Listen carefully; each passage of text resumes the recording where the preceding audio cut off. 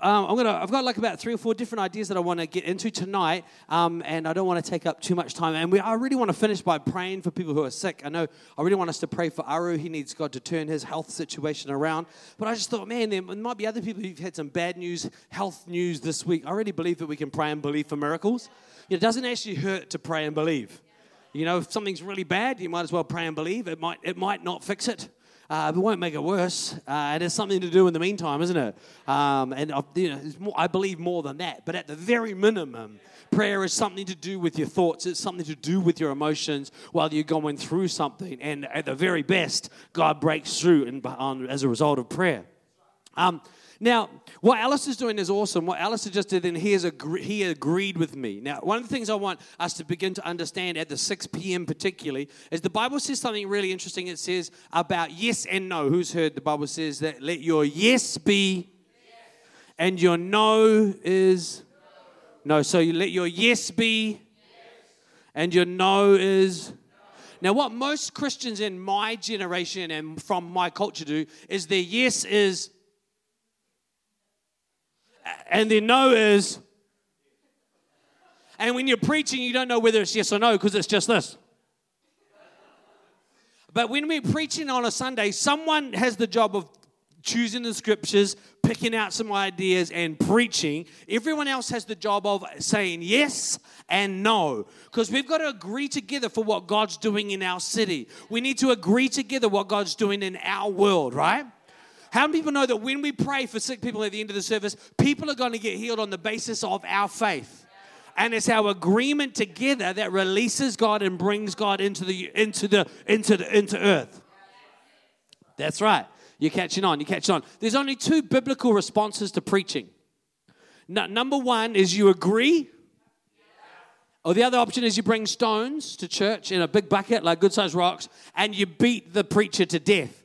Now listen, I want to tell you up front, that is a biblical response to preaching, is to beat the preacher to death with hard objects. That's a perfectly legitimate biblical response. If the person's preaching nonsense, that's what we should do, right? If you beat me to death and I'm not preaching nonsense, the judgment of God on you. Anyhow, but the only other response is to agree. And when we, have you ever had someone say, yeah, I'll see you there?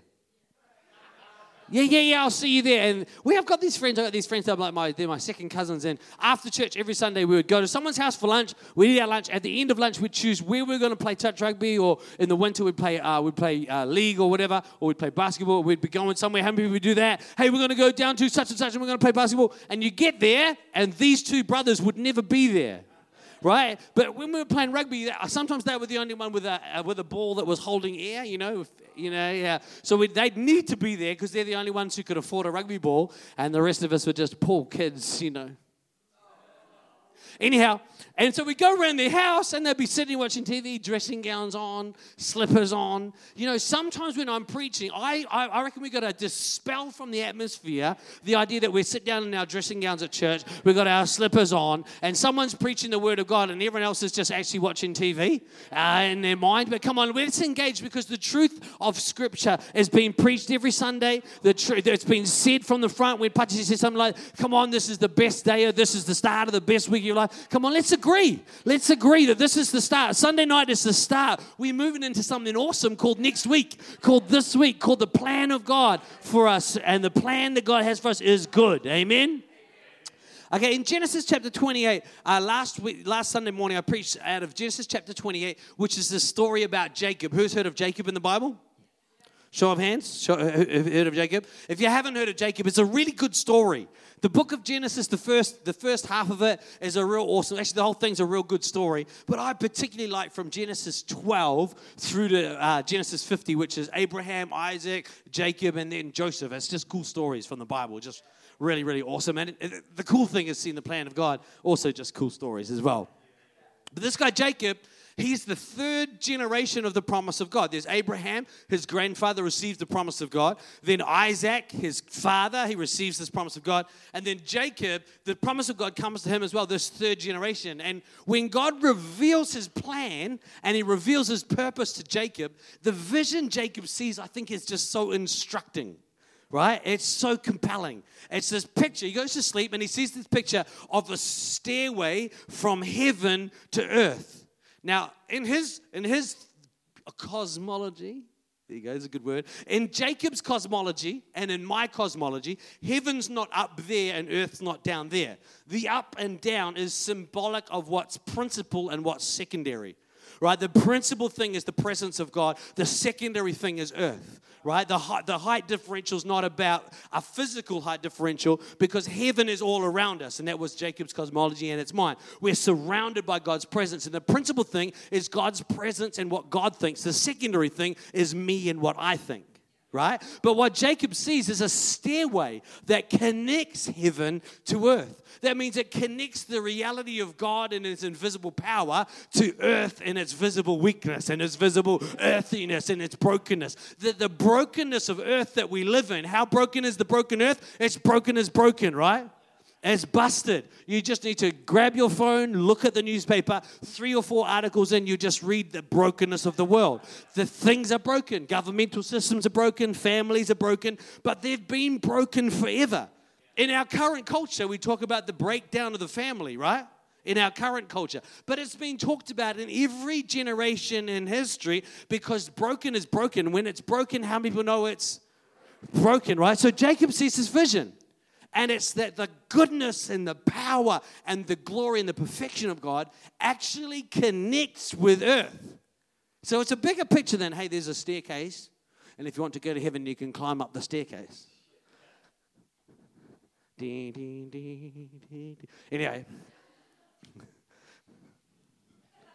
Just seeing who would get it. But here's the reality, is that I think in my Christianity, sometimes I live with a different picture. Sometimes I live my life with actually a different symbolism of how God connects with the earth. And I think I get it wrong in 2 ways. Sometimes I see a staircase with a missing bottom step. But he's playing with the toys. Sometimes I see a staircase.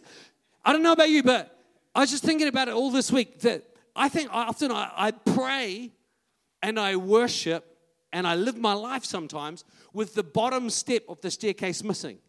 And so I connect with God and His glory, and I'm excited about God things and shout conference and praising Jesus and dancing in church and reading my Bible and writing devotions. I'm excited about that. But I'm excited about God might be ministering to my mind, and God's ministering into my emotions, and God's ministering vision into my life. But sometimes it doesn't quite touch where I'm really at. Sometimes it doesn't quite, it's not God, it's that my view of Him, He doesn't come quite into the darkest part of my life. He doesn't come quite into the brokenest bit of my life. That's why I reckon we've got to pray for the sick, because when we see a sick person healed, like we saw at Shout, people from Hastings, a girl, she cut her cast off. Went back and got the x-ray, and there's no sign of her arm ever being broken. Now, that's awesome, isn't it? But why it's awesome for me is it's not just an arm fix. For me, it fixes my mentality. It fixes my spirituality that says, no, the stairway goes all the way down to a broken arm. All the way down to your broken heart, all the way down to your constant sin, all the way down to your depression. It actually hits the ground. God Himself in His perfection actually touches earth. I reckon that's a phenomenal thing, isn't it? But I think I also get it wrong the other way around. Sometimes I've got it touching the earth. I'm aware of my weakness. I'm aware of the fact that God's moving. I'm passionate about ministering into the world, passionate about reaching out. But sometimes the staircase doesn't quite reach heaven. Sometimes it's just me. I'm just a little bit too in here. I'm a little bit too on the earth. I'm a little bit too wrapped up in my issues. I'm a little bit too fighting hard for the future. I'm a little bit too worried about what's happening in the world. I'm a little bit too concerned about government. I'm a little bit too concerned about families. And I'm a little bit too concerned about brokenness. And I forgot that actually, come on, as broken as the brokenness of earth is, come on, the stairway reaches all the way to God. And the angels of God move up and down this stairway. And I just want to encourage you tonight, in your view of life, in your view of yourself, come on, let's see God in His glory. Let's see God in His perfection. Let's see God in His wonder. Let's see God in His majesty. But come on, let's connect every step. Every step of that staircase through our thinking and through our emotions and through our experiences and through the good times and through the bad times, right down to the very dust of the earth that we live our life in. Come on, He's there with you in the dark times. Not here, I like this thought, not just to lift you up. Sometimes God's just there to be with you there. You know what it's like when you got that friend who's always cheering you up? No, not you, no. Sometimes I'd just rather stay depressed rather than just pretend it's okay. Because you can't, have you ever, you would have, if you're old enough to know what it's like to get to the bit where you think, well, I'm not pretending anymore. I'm not just going to pretend anymore. I actually need God to be here with me here. Sometimes we come to church and we always, before we get to church, maybe in the car or we get off the bus and we know that we've got 100 meters between here and church to get a few rungs up the ladder before anyone else sees us. Oh no, how are things going? Oh, pretty good. Well, actually, things are absolute shite in your life, but you pull it all together. Right, you really should say, how are things going? You really should say, well, actually, my whole life's falling apart. But I'm pretending so that I don't make you feel uncomfortable. But the reality is, in church, we don't need to feel uncomfortable about each other's brokenness because this is the only place where we really understand how messed up we are. This is the only place where you don't have to put on a show. Please put on a show out there in the world. Don't make them think we're all fruitcakes. But here we already know we are, okay? Here we can be honest and say, no, actually, this week I've had some tough times. I'm praising God for His goodness, but I'm believing He's going to break through in my situation. Amen? Grab your Bible. I want to look at another scripture tonight, and this is from 1 Peter. And I know someone in the room is studying detailed theology about 2 Peter, so I've avoided 2 Peter tonight because Johnny Dirks is here. Good to have Johnny here. Johnny, you're German, eh, Johnny? Johnny's German, but he's a missionary to Switzerland. It's not far, but it's a big distance. It's important. It's important. It's like us being a missionary to the South Island. How many people know they need Jesus down there? They also need like better dance moves and a bit of rhythm, but we can't help them with that. Oh, come on. Come on. You know that I love you. This from me. That's right. I can put my whole self in one dance move, people. Don't be jealous. Don't be jealous. Okay. I've always said if you've got it, flaunt it. Anyway. 1 Peter. People, if you don't know, people are making fun of my dancing because I'm so good. 1 Peter chapter 2, I want to read, how much time we got? I'm going to read quite a bit. Is that all right? This is cool. I like this as Peter's been quite poetic here, and he says this. He's talking in the previous little bit about the fact that God's called us to a holy life. God calls us into this life that honors Him, right? And it's not about a perfection and a purity. It's about a connection to God and His purity, that God calls us into this relationship that transforms us, right? But then he says this, you are coming to Christ. Everyone say Christ? You are coming to Christ, who is the living cornerstone of God's temple. He was rejected by people, but He was chosen by God for great honor. And you are living stones. Everyone say living stones.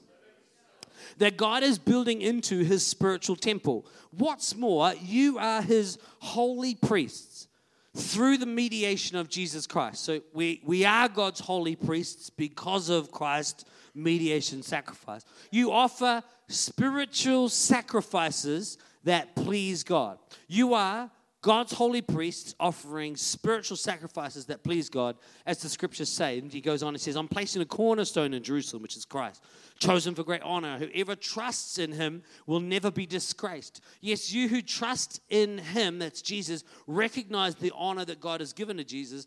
But for those who reject Him, the stone the builders reject has now become the chief cornerstone. And He becomes a stone that makes people stumble and a rock that makes them fall. They stumble because they don't obey God's word. And so they meet the fate that it was planned for them. It's not an encouraging thought, but we're moving on. But you are not like that. So you're not people who stumble. You're not people who fall. So you're not people who Christ ultimately becomes the rock of offense because you obey God's word, right? You're not like that. For you are a chosen people. Everyone say chosen people. You are royal priests. Everyone say royal priests. So we're a chosen people. We're royal priests. And then it says a holy nation. Now, the idea of nation's an important one. When we think of when it comes up in Scripture, what you need to get out of your head is a nation like New Zealand, or a nation like Germany, or a nation like Great Britain. That's an empire anyway, or a nation like Australia. Get those ideas of nations out of your head, because those are really new ideas of nation. So, right, they're really, really new. They're post-World War I. Before World War I, we didn't really have nations like that. Right, so nationalism, that's what Nazism was, nationalism. Right, so nationalism rises up post-World War I. How people know World War I is pretty recent. Let me show you, it's pretty recent, right, in terms of world history. But when the Bible talks about nation, it's talking about family, extended family, and nation. Right, so it's people connected by identity and genealogy. Right, rather than people coming under like an economic nationalism, it's people connected with identity, right? So we're a holy nation, a royal priesthood, a people belonging to God, right? Cool, moving on, it says this, verse 9. Verse 9, not that for you are chosen people, a royal priest, a holy nation, God's very own possession. As a result, you can show others the goodness of God because He called you out of darkness and into His wonderful light. Once you had no identity as a people, now you are God's people. Once you received no mercy, now you have received God's mercy. Dear friends, I warn you, as temporary residents and foreigners, keep away from worldly desires that wage war against your soul. Isn't that funny that worldly desires are warring against our soul? Be careful to live properly among unbelieving neighbors. Then even if they accuse you of doing wrong, they will see your honorable behavior and they will give honor to God when He judges the world. It's a really cool passage. It's actually one of my favorite passages. I like bits of the Bible that get poetic, because you can think about what's these big ideas that Peter is using here. And the first thing I want us to think about, I want to talk about, you think about, is this idea of living stones. I love the paradox of it. We're a living stone.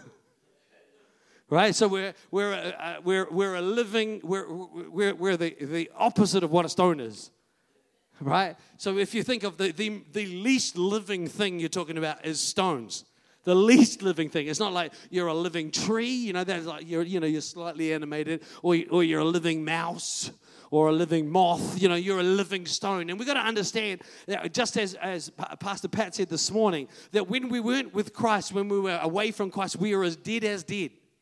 We are a stone, but in Christ we become this amazing new idea. We become this living stone, a live rock, a live dead thing.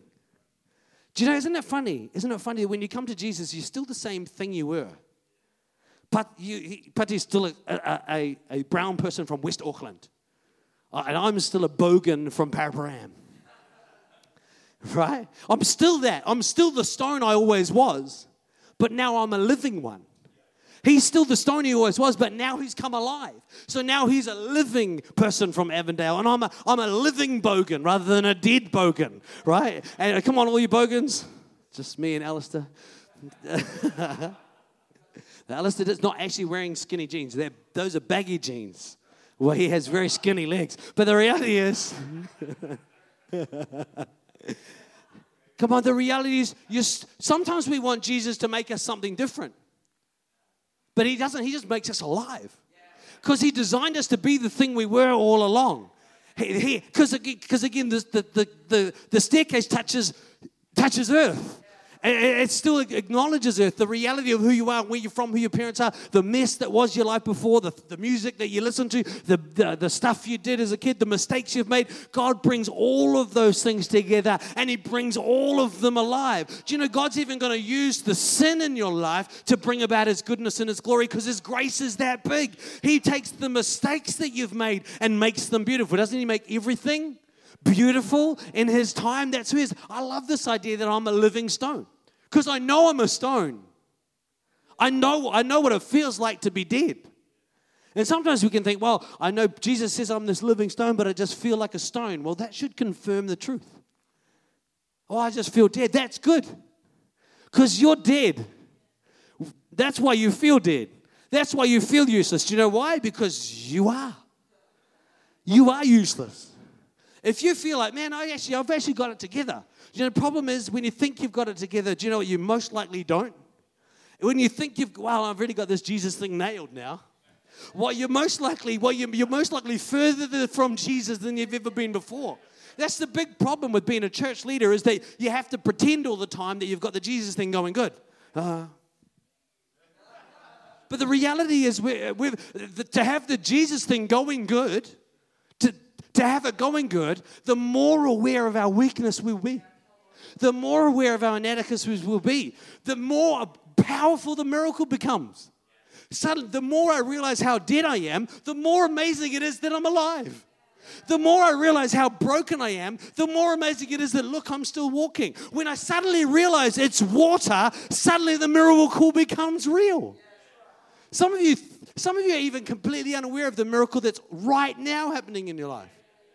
There are people out there, if they knew right now where you were, they would swear there. They'd be like, no way.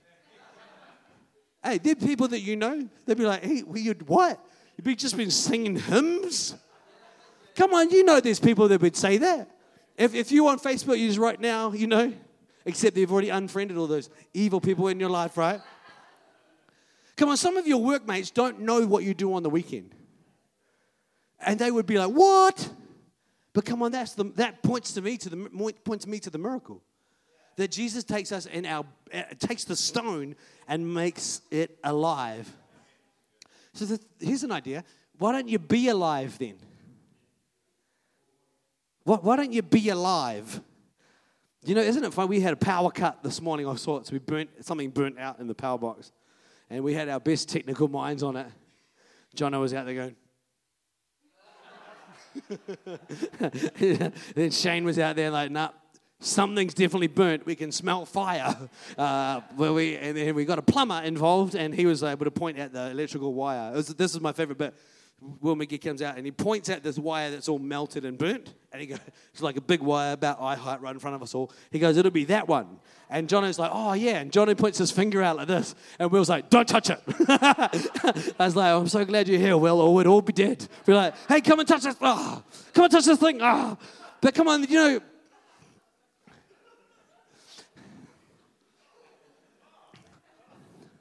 Have a look at it. Have a look at this. We've got one here. I've got this example here.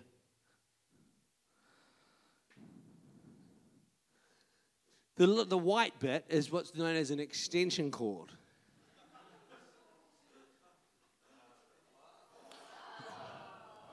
See, this is Equippers Church. I'm equipping you for life through an understanding of basic electronics. Through faith in Jesus Christ. Now, here's the reality. This is the problem in church. This is a problem in church. People look at that plastic extension cord and think, pfft. People look at you and think, whatever. Do you know who your main critic is?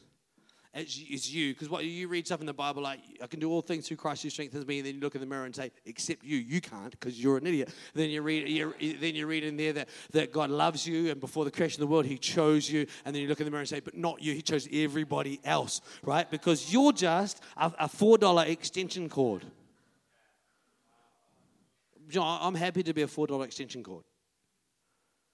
Does the extension cord have any power?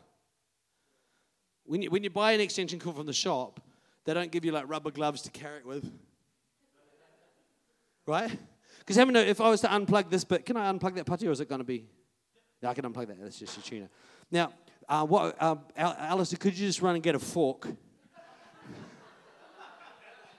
Just come on, it's an illustration for the message. No, I'm joking. How many people want to see something dangerous? Okay, now, how many people know that this is plugged in? Is it still just a $3 extension cord from the warehouse? Yeah, it is. It's a $3 extension cord from the warehouse, you can tell. Right? How many people buy everything from the warehouse? Yeah, save shopping around because I'm looking for the cheapest thing anyway, right? Okay, so this is just a $3 extension cord from the warehouse, but it's plugged into like a $6 plastic fitting from EG Electrical. That when we did, so it's $3 plus $6, right? Pretty impressive. Right, but the thing about it is that when it's plugged in, it's connected to the copper in the wall, right? Which goes to the power box at the front door, which connects to the power lines on the street, which connect out through Macra to Pole 2 to the South Island, which connect to these giant, massive turbines generating more power than we can actually imagine. You're just a $3 extension cord, unless you're plugged in. Then you have power. Then you are the source of God in somebody's world. So often we look at ourselves and we think, I'm so useless. Yes, you are. You're useless until you plug in. But when you plug in, you become a source to your neighbor. You become a source to your friend. The power of God flows through you. You don't have to add up to much. You just have to plug in where God's put you. Connect with the power of God around you. You're a living stone. Don't just be a stone. Be a living stone. Connect. Plug into what God's doing. Here's the problem. We look at the cord. Oh, Bible reading every morning, pretty boring. Just plug in. Yes, it's dumb. It's mundane. It's just mundane. But when it's done with faith, it connects you with the power of God. It's like, I'm not. Imagine if you're like, Pudgy's like, I'm not using that. That's just a crappy extension cord. Well, if you don't use that, you get no power. Well, I'm just going to plug my guitar straight into the wall.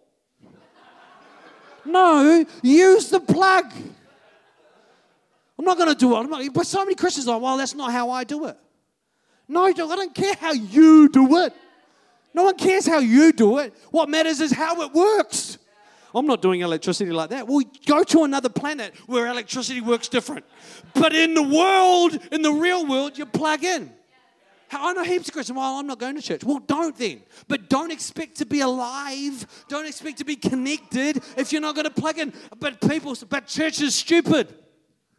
Yes! It's just a bunch of idiots playing music and some person talking. Yes! That is. There's nothing here that's worth connecting to other than the glory and the power and the goodness and the love of Jesus. But he chooses to use the mundane. He chooses to put treasure in earthen vessels. Always be suspicious of people who don't look like they're made of dirt. Oh, he looks like he's got it all together. No, I'm not interested. Wow, that church is nearly perfect. I'm looking for a church that's broken. Yeah, that's it. Because God puts his treasure into dirt vessels. Pieces of dirt dried out by life. That's who God treasures. Okay, so be alive is point number one. If we're living stones built into a spiritual house, have you ever made something with bricks? No, we're all sort of city people. Abraham, he's a builder. It may have happened. My dad was a builder, and it may have happened to him on the work site. In my limited experience of construction, I've never put a brick anywhere and then turned around and the bricks moved.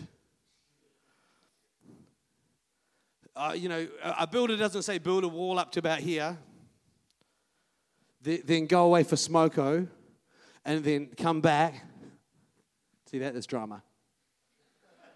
Go away for smoko and come back. And then the bricks have arranged themselves into a bird bath. But Christians do it all the time. God puts them somewhere. Oh, here's a small group you can be part of. Here's a church you can be part of. Here's some people you can connect with and build relationship with long term. And then God goes off in smoko and he comes back and it's a bird bath. One brick's by itself over there. One brick's taking a vow of silence. 3 bricks are fighting. 3 of the bricks are bashing each other with Bibles. 2 of the bricks have started competitive blogs. Come on, just be in the wall. Just go in the wall. Just like if God put you there, just go there. Well, I don't really know about Equippers. Do you know what? I don't either, but God's put me here. Well, I just really don't think Equippers have got all their theology right. Do you know what? I know they don't. I'm one of the contributors to it. I'm pretty certain we haven't got it right. But do you know who's definitely got their theology wrong? The person who thinks they've got it all right. They're the one you have to worry about. I grew up in a church and we were the only ones going to heaven. I'm sure they weren't, right? But they were sure they were, right? Right? I used to read the Bible and think, man, there's got to be more than 120 people there. But my pastor, he was adamant, it's just us. But come on, if God's put you here, just be here. Just connect here, be alive here, be connected. Join in. Do you know, the other thing you got to understand about if we're living stones built into a spiritual house, is that it's not bricks.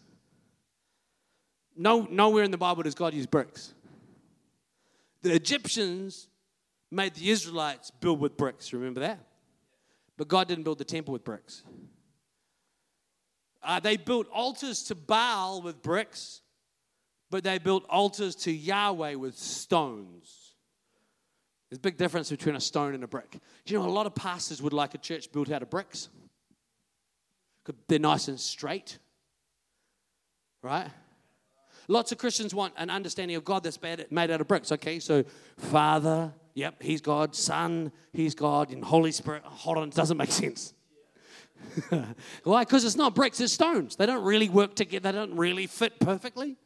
Have you ever been to, I really like Equipper's church, but it's a bit awkward. Do you know why? Because we're not bricks. We're not all cooked in an oven, all measured out exactly the same size. We're all from different families and backgrounds. We've all got different conflicting sins. We've got people who are too quiet, and they usually end up in a small group with someone who's too loud, right? And why? Because the person who's too quiet needs to bash up against the person who's too loud, so that the person who's too loud can get a little bit quieter, and the person who's too quiet can get a little bit louder, and then suddenly we start to get a wall appearing, right? The person who's too loose with their morals can bash up against the person who's a Puritan in a wig, and they can bash together until someone gets a little more holy and someone else gets a little more less judgmental, right? But if we all just bash up against each other and think this doesn't work for me, I'm going to find a church where everyone looks like me and we can all fit together in perfect harmony. The problem with that is that's not church. God's making a spiritual temple out of stones, which means He loves to chip at you.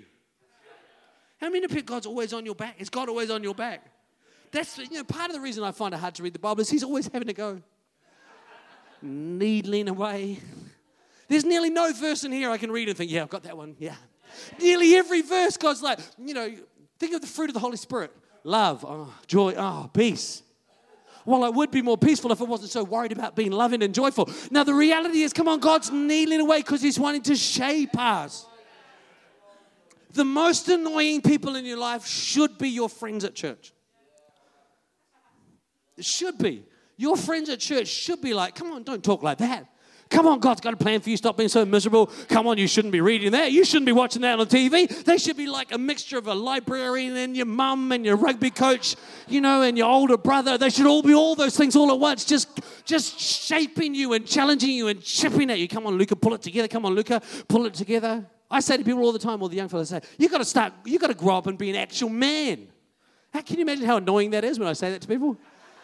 Stop being such a baby. I must have said that about half the people in the room. Come on, stop being such a baby. Right? Pull yourself together. Yeah, you can throw stones if you want, but you have to be quick. Okay. Here's the thing. A wall is made of individual stones, but an individual stone is not a wall. So we don't get to be a strong wall as a church. We don't get to be a strong wall without strong individuals. But if we're strong individuals, we're not a wall yet. Like, it's a massive paradox. I was trying to think like an illustration for it. So I was like, no, I can't think of it. But you don't get to be a strong wall. You just get to be a strong individual. But if you focus too much on being a strong individual, we don't get to be a wall. We've got to be strong. You've got to be strong. You've got to be strong for me, and I've got to be strong for you. But we've got to be strong together. And sometimes I have to surrender some of my strength to connect with your strength so that we can be strong together. We've got to be pulling in the same direction. Cool? The other idea is this that I want to pull out in the next 5 minutes is that God's building us as living stones, which I think that's a powerful symbol, isn't it? Living stones. We're living stones built into a spiritual house. I reckon that's awesome. And then God, like in the next passage, so he's building these, we're the living stones. I love the imagery, and this is awesome. Obviously, Peter's just ranting. The Holy Spirit speaking. We're living stones being built into God's spiritual temple. And we're royal priests in the temple giving sacrifices. It's like what are we? Are we the temple? Or are we the priests in the temple? Are we? How can I be the wall and the priests? I don't think that's a little weird. I reckon it's powerful, though. I reckon it's powerful. Because some of you would love to just be the wall. Well, Pastor Jordan, I like to sing just over here. This is my bit I like to sing.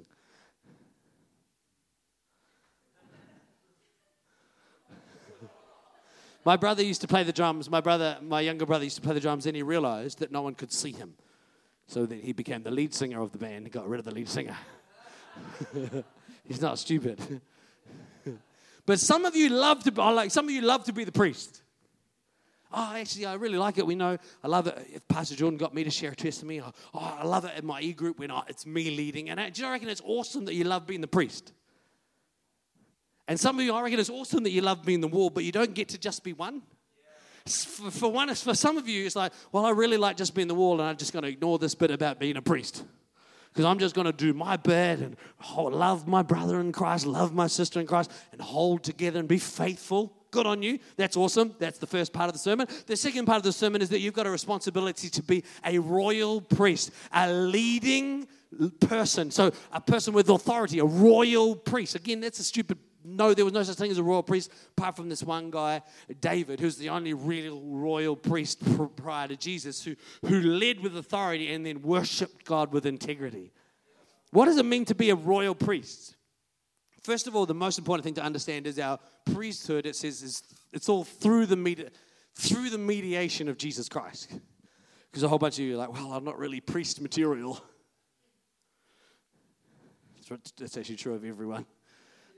But through the mediation of Christ, we become these royal priests, right?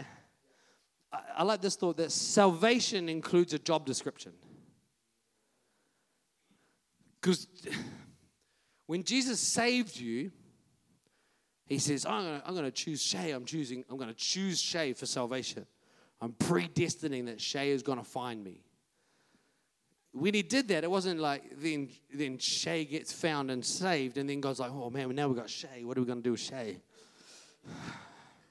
Have you ever, when you play sports at school and at lunchtime, and so they do the picking, and at the end, I was me and 4 others, and they were like, it's like you don't even get picked at all. No one wants you on the team at all. It's just you happen to still be standing in the line. And then you're in the team, and they're like, well, you play defense. You just play defense. Or like if you're playing touch rugby and you're playing and the ball never actually cut just running. Every run's a dummy run. Have you? Yes, okay. But God's not like that. You know, every single person when you're saved, he saves you. It says from before the foundation of the world, he loved you and he called you.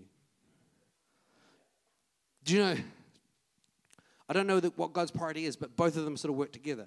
He had a plan for you, he had a job for you to do, and he wanted to save you and set you free from sin. He didn't save you and set you free from sin and then think of a job for you. He had a plan and a purpose and a position for you in a royal priesthood, a role to play in the realities of heaven as they meet earth. You had a role to play, and so he chose you. It's not like you just came through the club, in football in Europe. Some players just come through the club, and other players get scouted for big money from other clubs. You got scouted.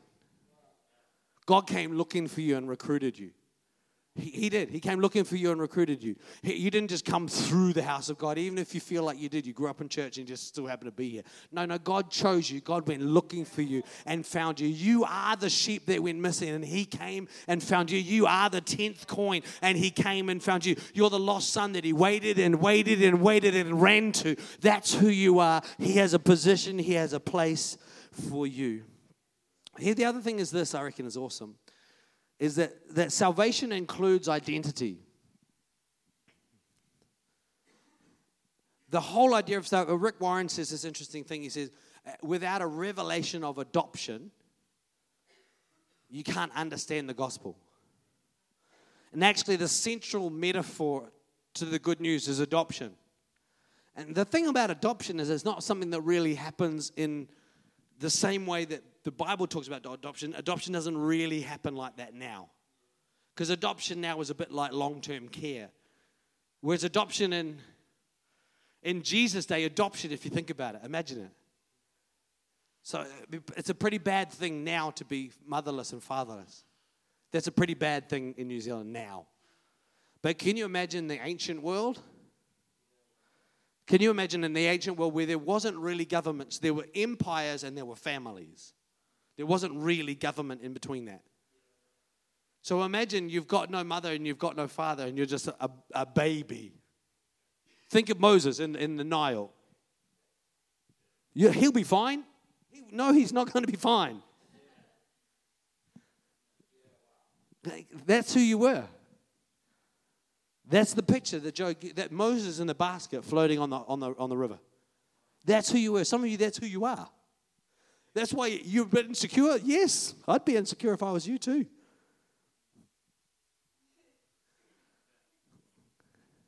Mum, imagine the mum. She makes a basket, puts the baby in for chance, just for chance. She didn't have a word of God about it. It was just for chance. The baby's going to get caught and killed anyway. We're just going to hope. Just going to hope. Man, imagine being adrift. I don't know if you've ever been lost. Like lost. Like, oh, now we're lost.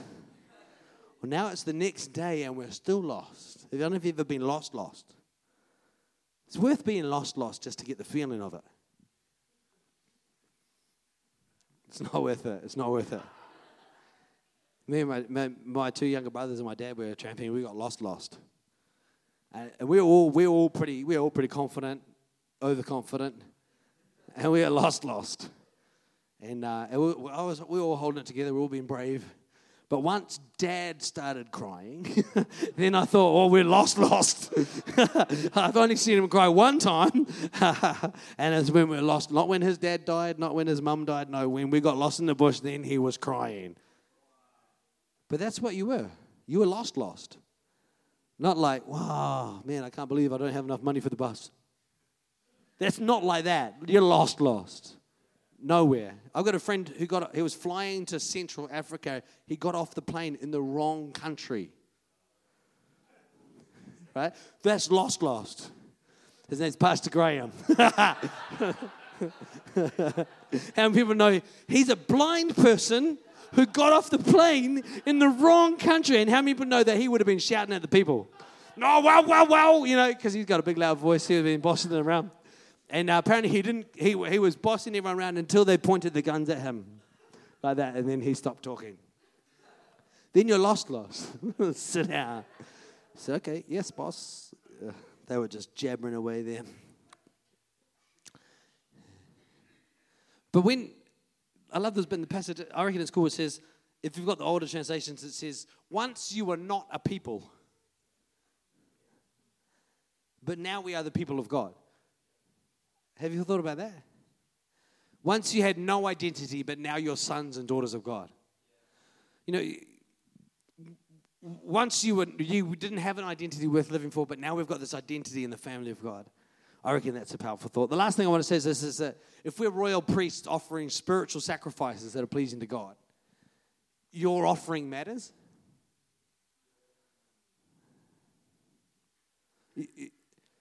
If you're just a person at church and the worship leader says, come on, let's praise God, it doesn't matter whether you shout or not. Because it's just, it's a bit of a concert and they're trying to razz everyone up. But come on, if you're a royal priest offering a spiritual sacrifice that's pleasing to God, do you know it matters when you shout? It does, it matters. Your praise tonight improved Wellington because of this passage. You're a royal priest. Your praise changes Wellington. Do we know how? No. We don't know how. If we knew how, would it be as much fun? Maybe it'd be more fun, actually. Would it be more fun? You see, I don't know if you've ever seen someone, James came dancing across the front here, and I was like, oh, it'd be so awesome to just... But then I was like, no, that's the old me. That's the old me. Also, you just wouldn't know whether James would turn on me. Hey, James, where's James? Yeah, you would attack me. 50-50, yeah, James, whether you'd attack me or, yeah. I'd be like, ha, ha, ha, and he'd be like, yeah. But when you see someone dance like James did tonight, that's James offering a spiritual sacrifice. And it lifted my spirit. I don't know if it lifted the spirit of the band because they could see him, maybe you couldn't see him. When I dance like this, it doesn't really mean anything because it's just me jumping up and down. And I know no one's going to notice me doing this, so it's not embarrassing. But once it's embarrassing, then it matters. It's like, let's give Jesus a shout of praise, right? We've do this in church. Let's give Jesus a shout of praise. And it goes like this. Ah. But imagine if one person just went, ah. And the person leading the service said, okay. We're just doing the praise thing. It's like, you know that vibe that's like, let's give Jesus a shout of praise. Let's be a church that when the person in the service says, hey, welcome to church, let's give God one more shout of praise. They have to say, okay, let's stop now because we've got to get on with the rest of the service. Let's understand that our praise matters. Do you know your offering matters? Your praise matters. Do you know your giving matters? Here's the deal. The giving that matters in church is not the big amounts. Right? So this year, because I sold a house in Auckland, I've given more actual money than I ever have before. Because if you sell a house in Auckland, you make a profit, right? But I haven't actually given anymore because I've only tithed on the profit. Right? It's not an offering. It's still just a tithe. But for me, the tithe is the most powerful giving that we do. Because it says in Malachi that when we tithe, God opens the windows of heaven and pours out blessing upon us. Now, when God pours out blessing out of the windows of heaven, he's not talking about money because God doesn't deal in money. He pours out blessing. The number one blessing that God pours out is his presence. It's always the preeminent thing that God gives is his powerful presence. So when I tithe, I'm excited because it opens the windows of heaven over my life and God pours into my life blessing so that I don't have room to contain it, right? That's my testimony. I have a blessed life that I don't have room to contain it to the point that I have to be a blessing to other people because I can't contain everything that God's put in me, right? Okay? Imagine if that was the truth reality of our whole church, that God would open the windows of heaven over us congregationally, that together as we agree in the tithe, as royal priests built into the same spiritual house, working together, believing together with this vision of God moving in our city, could we see the windows of heaven open over our city in a way that God's presence comes in such a way that it couldn't be contained in Equippers Church Wellington, and it couldn't be contained at Victoria University, and it couldn't be contained at Massey University. It couldn't be contained at Wellington College or Wellington High School or in the Ministry of Social Development or in that place that you were. It couldn't be contained at Awaroa Partners, and it couldn't be contained at KFC, and it filled the streets, and there was fried chicken for everyone. How many people know we want the blessing of God on KFC first? Yeah. But come on, do you know why we talk about tithes all the time in church? There's two reasons. Number one, if you tithe, it's much easier for me to balance the budgets. It's much easier. Like, seriously, you'd save me a day's work a week. If you tithe, I'm going to have to spend a day less a week worrying about how we pay the bills, right? Straight up fact, right? That gives me a whole nother day to go swimming or, sunbathing or other important pastoral activities, right? But secondly, imagine that. The windows of heaven over our city. Well, see, if you're just a person in church, it doesn't matter whether you tithe or not. Especially if you're getting $120 in student allowance. $12, does it matter? Not if you're just a person at church, doesn't matter. But you're not just a person at church, are you? Because you're a living stone built into a spiritual house, a royal priest. So your $12.50 from your $125 of student allowance opens the windows of heaven or not. Here's the thing. When you don't earn much money, you can open the windows of heaven for very small amounts of money. Hey, if you're on a sickness benefit, you can open the windows of heaven for $15 a week. Come on. That's a good deal. Hey, come on. That's the testimony, hey. Here's the deal. And we don't call the people out there as much. But I know people in our church, because I look at the bank statements. People who earn the least in our church tithe, and the people who earn the most in our church tithe. And people in the middle is about 5 to 10%. And I just think, man, if the people who earn that much can give that much a tithe, wow, that's awesome. And if the people who only earn that much can give a tithe, wow, that's awesome. So I know it's possible, but it's not possible to give a real decent shout of praise if you just think, well, I'm just another person in the third row. Yes, you are. You're just another person in the third row. You're just like the $3. But when you plug in and give God a shout of praise, be the priest He's called you to be. Well, I'm just another student, and I'm only getting. Hey, listen, I've got this question on email this week. If you're getting a student loan, don't tithe that. Don't tithe your student loan, because that's not income. Now, I'm going to say this is going to frighten some people. You have to pay that back, right? You got to pay that back. Yeah, okay, everyone write this down. If you're getting a student loan, you do have to pay it back, right? Because that's my money. That's taxpayers' money. You pay it back. I don't want you tithing on my money, my tax money. Come on. I'm not joking. Don't tithe my tax money. You pay that back. I think there should be freaking interest on that as well. It's my money. Give it to me. I'll pay interest to have it, right? All right, no, interest-free. Communists. Anyhow. Obviously, I'm non-political in the pulpit. Outside of the pulpit, I've got all sorts of crazy ideas I can't back up. Anyhow. So if you're getting a student loan, don't tithe that. But if you're working or you're getting actual income, just a little bit of tithe, you can open the windows of heaven. What did Jesus say about tithe? He said one thing, do it. That's all He said. He didn't actually have a conversation about it. Do you know what He said, though? He said about money is if you're faithful with unrighteous mammon, then I can give you the true riches. Man, wouldn't it be cool if we were a church that had true riches? Now, yes, we'd like flashlights. That would be good. And a big sound system, very good. That would be awesome, wouldn't it? Yeah, because if you're going to have lights, you might as well have a lot of them, right? If you're going to have a sound system, it should be banging, right? That's the reality. If you can, that's what you should do, right?